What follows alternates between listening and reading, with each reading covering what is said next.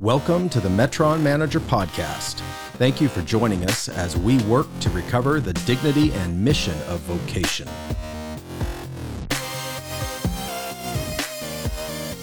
Learn more at metronmanager.com.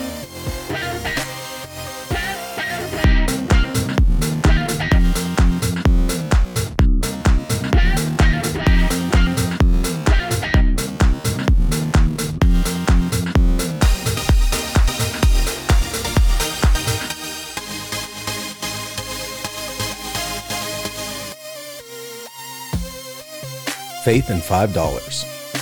$5, 6 countries, 4 months, and a one-way ticket to southern Russia. This is a book about faith, obedience, and miracles by Jonathan Nowlin. I hope you enjoy this reading of Faith in $5. Chapter 6, Into Action. Now that we had spent over a month learning the Russian language, networking with local churches, and finding agreement with our vision for the discipleship camp, we faced the next phase of our assignment. We had to research and locate a suitable facility that would be able to host our program later in the summer. You must understand the nature of such an undertaking in post-Soviet Russia. The country and many of its facilities were in shambles. Everything was falling to ruin. Having emerged from a failed system, not only was the country physically falling apart, but also the condition of the population was dismal as well. Not a day went by in which God did not allow our hearts to be broken for the countless situations of hopelessness and loss that the people were experiencing. Nothing can prepare you for immersion in a culture that has had the very life and soul ripped out by oppression and sin.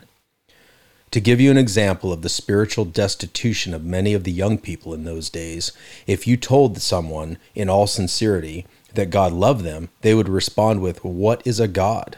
Not which God, or who is God, or I don't believe in God, etc. They actually had no idea what a God was. As I shared about the Lord, I often found myself beginning with explanations about the very idea of a God. It was heartbreaking. Nevertheless, to see the spark of salvation lead to flame of fire that restored their souls was worth every bit of hardship one faced in the process. Our quest for a camp location took us to the far southern city of Tuapse in the coast of the Black Sea. This coastal city was accessible by bus from Krasnodar, but still very isolated, and very few foreigners were entering the region during that time. This excursion started out with a bang, quite literally. On arrival, we stayed in an apartment with another missionary. The apartment was tiny, and I found myself sleeping out on an enclosed balcony that hung 3 stories above the street below. That first morning, I was jolted awake by a massive explosion in the street below.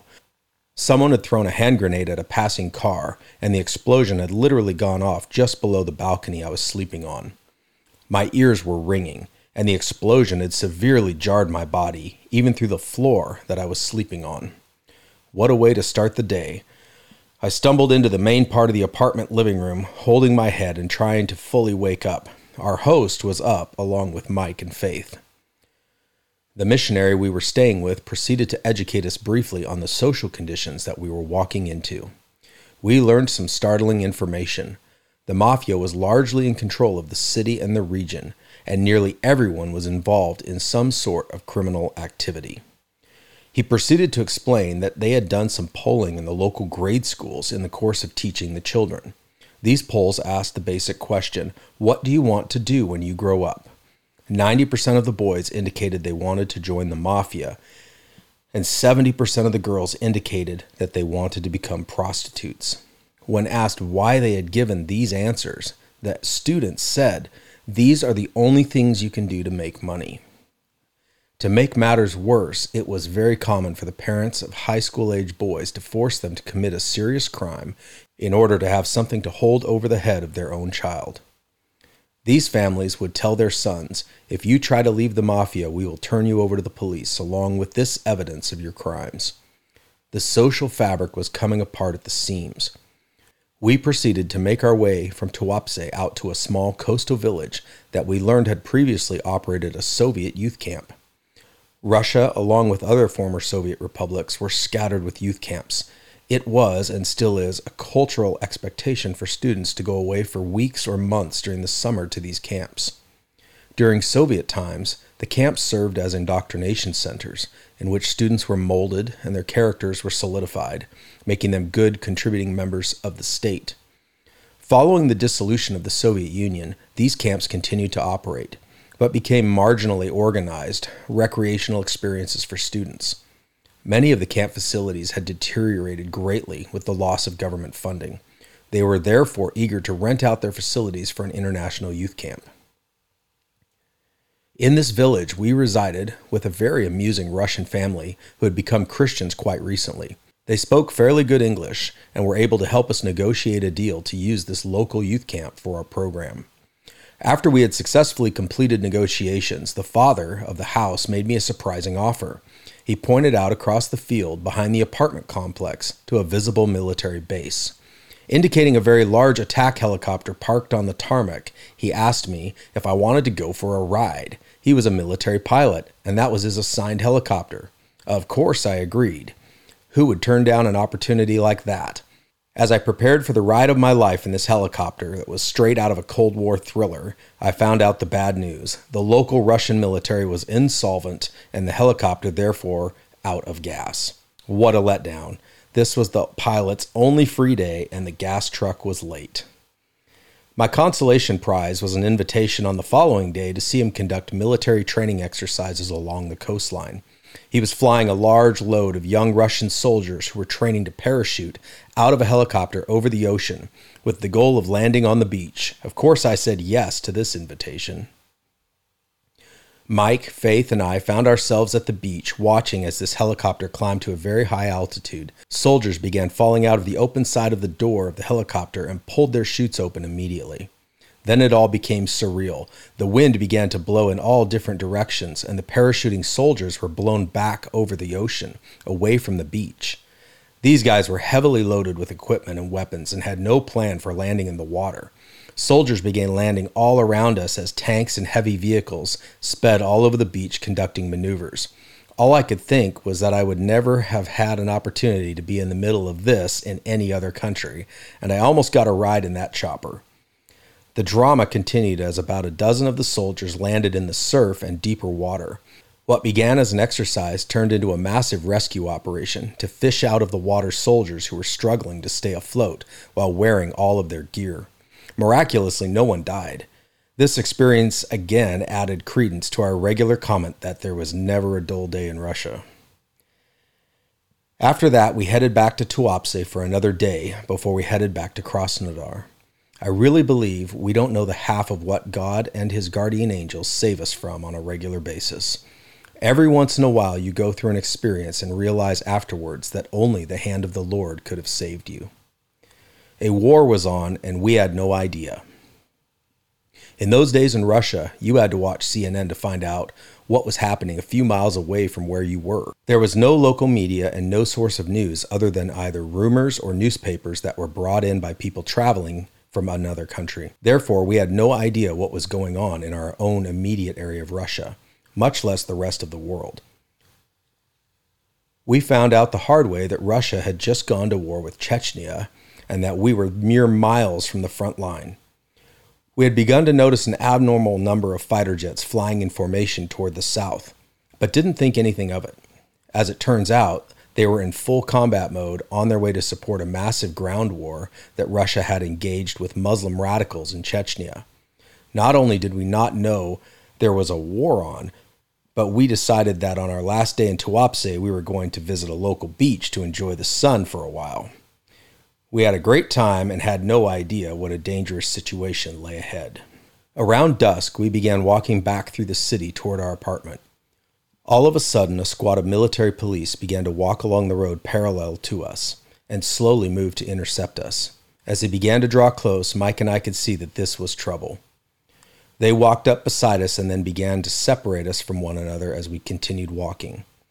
Mike whispered to me not to let them know that I spoke any Russian, and then we were too far apart to communicate anymore. The commander of the squad walked up beside me and put his arm around my shoulder as we continued walking up the street. He and the other military police were eyeing us and evaluating us as we went forward. This commander began to speak to me in Russian. He said, "Show me your passports." I didn't have my passport with me because I had left it at our apartment, and I absolutely did not want these guys knowing where we were staying, so I pretended not to know what he was asking. He continued and asked, "Who are you? What are you doing here? Don't you know you're in a war zone?" He was asking these questions in a very intimidating manner, and I was beginning to become unnerved. I could tell these questions were leading up to something, and was beginning to feel that these military police were viewing us as serious violators of some form of martial law that had been established. We continued walking up the street, pretending to not understand the gravity of our situation. The commander made the shape of a pistol with his hand and put his fingers up against my head and said, "I could shoot you right now and no one would ask any questions." Now I was concerned. These guys were in full intimidation mode, and we had no way of knowing whether they were serious or not. These are the times when you have to fall back on the word of the Lord, that He got you into this situation, and He is going to get you out. The Lord did intervene to save us again from an impossible situation. As we approached the end of the street, along with our captors, we arrived at a major intersection. Suddenly, the commander, who moments earlier had been threatening my life, stopped and said, "This is the end of our patrol zone." We stopped too, not knowing what they expected of us. The commander's demeanor suddenly changed, and he began laughing out loud and said, "Forget all of that. Come with us and let's go get drunk together." Talk about a turn of events. We felt that this was our window of opportunity to just walk away. So we politely turned down the bizarre offer to get drunk with a surly bunch of Russian military police and quickly headed up the steep city streets toward our apartment. We took a few roundabout routes to make sure we were not being followed, and gratefully arrived back at our apartment in one piece. The Lord had delivered us once again. Later that evening, we told our host about our encounter with the military police, and to our surprise, he wasn't very interested in that situation, but instead wanted to know which beach we had been to. We explained to him the location of the beach we had enjoyed earlier that day. He exhaled deeply and said, "You're lucky you left when you did." He went on to explain that this beach was called Sniper Beach. We had no idea of the risks at this beach. However, looking back, we had wondered aloud why almost no one was visiting this beautiful beach. The beach overlooked a large port with many merchant and military ships moored at the huge docks. Apparently, the beach got its name because after sunset, Russian military snipers positioned on ships across the harbor would shoot at anyone they saw on the beach. Why in the world would somebody do that, I asked, shocked, and suddenly very aware of another near miss the Lord had delivered us from. Our friend told us that there was so much mafia activity and pirating going on in the harbor, staged from that beach, that the military just assumed that anyone there after sunset was up to no good. The military had a simple solution: just shoot anything you see on the beach. What a crazy world we live in. After hearing about our second close call that day, we were glad to be moving on from Tuapse in the morning. Psalm 68:20 says, "God is to us a God of deliverances, and to God the Lord belong escapes from death." Our God is able to deliver us from the plans of the enemy and from the schemes of evil men. As this scripture tells us, many times in our lives, we have come close to death but never realized it because of God's care and deliverance for us. His care and deliverance is part of His character and nature. At times in our lives, we find ourselves in situations which require God to deliver us. In these situations, we are well aware of our weaknesses and need. Understanding the character and the nature of God actually reshapes our thought patterns and in turn shapes our willingness to trust God. When I speak about the need to know God, this is the kind of insight to which I'm referring. We have to develop a deep understanding of who God is, His nature, character, and ways. God has created us in His image and likeness for the purpose of relationship. God created us in such a way that we could know Him and He could know us. God is knowable. He has orchestrated all of creation and the fullness of His written word to reveal Himself to us. Romans 1:20 says, "For since the creation of the world, His invisible attributes, His eternal power, and His divine nature have been clearly seen, being understood through what has been made, so that they are without excuse." What has been made, all of creation, is pointing out the character and the nature of God. If you know God and are familiar with His ways, you are willing to obey even when you feel that you are stepping out into the unknown. This is where your peace comes from. Peace emanates from a conscious awareness of the character and nature of God who created you and loves you. Peace is not the absence of problems, but the presence of God. Someone might ask, how do you come to know the ways of God? In my life experience, one can only begin to know the ways of God if one is able to observe them. One way that we observe his ways is through study of Scripture. In one of my favorite ways to read through the Old Testament, I focus on and observe only the ways in which God relates to the various characters in the text. One can begin to see recurring patterns of preferences, deferences, likes, dislikes, and what moves the heart of God. Once you have established this type of baseline observation through Scripture, then you have a grid through which to interpret the spiritual events you face in life. The second way we learn to know the ways of God is through walking closely with Him through the paths of impossibility in life. On these paths, God is the only one with the answers and the power to pull us through and prosper us, even in the valley of the shadow of death. The Bible says in Psalm 23:5, "You prepare a table before me in the presence of my enemies. You have anointed my head with oil, and my cup overflows." This is a good example of one of the ways of God. He provides you with abundant provision even as you sit in the presence of the enemy of your soul. One of his ways that we can grow to understand is that he often allows us to find ourselves in a very unsettling proximity to the devil and his evil plans for our lives. But we realize if we know the ways of God, that he also chooses this very moment to shower us with abundant provision and affirm our calling in the heavenly realm. Knowing the ways of God enables us to anticipate in faith what he will do, even if we find ourselves facing an insurmountable situation. You can even begin to look forward to difficult situations if you are able to see your circumstances through the lens of his character, nature, and ways. There is a significant difference between knowing about someone and knowing someone. We must spend considerable quality time with someone if we want to truly know them. In the same way, we must spend quality time with the Lord on a personal level if we hope to truly know him. Thank you for listening to the Metron Manager Podcast, presented by Jonathan Nowlin and the Metron Manager Project. Remember, God has given you permission and a commission to work.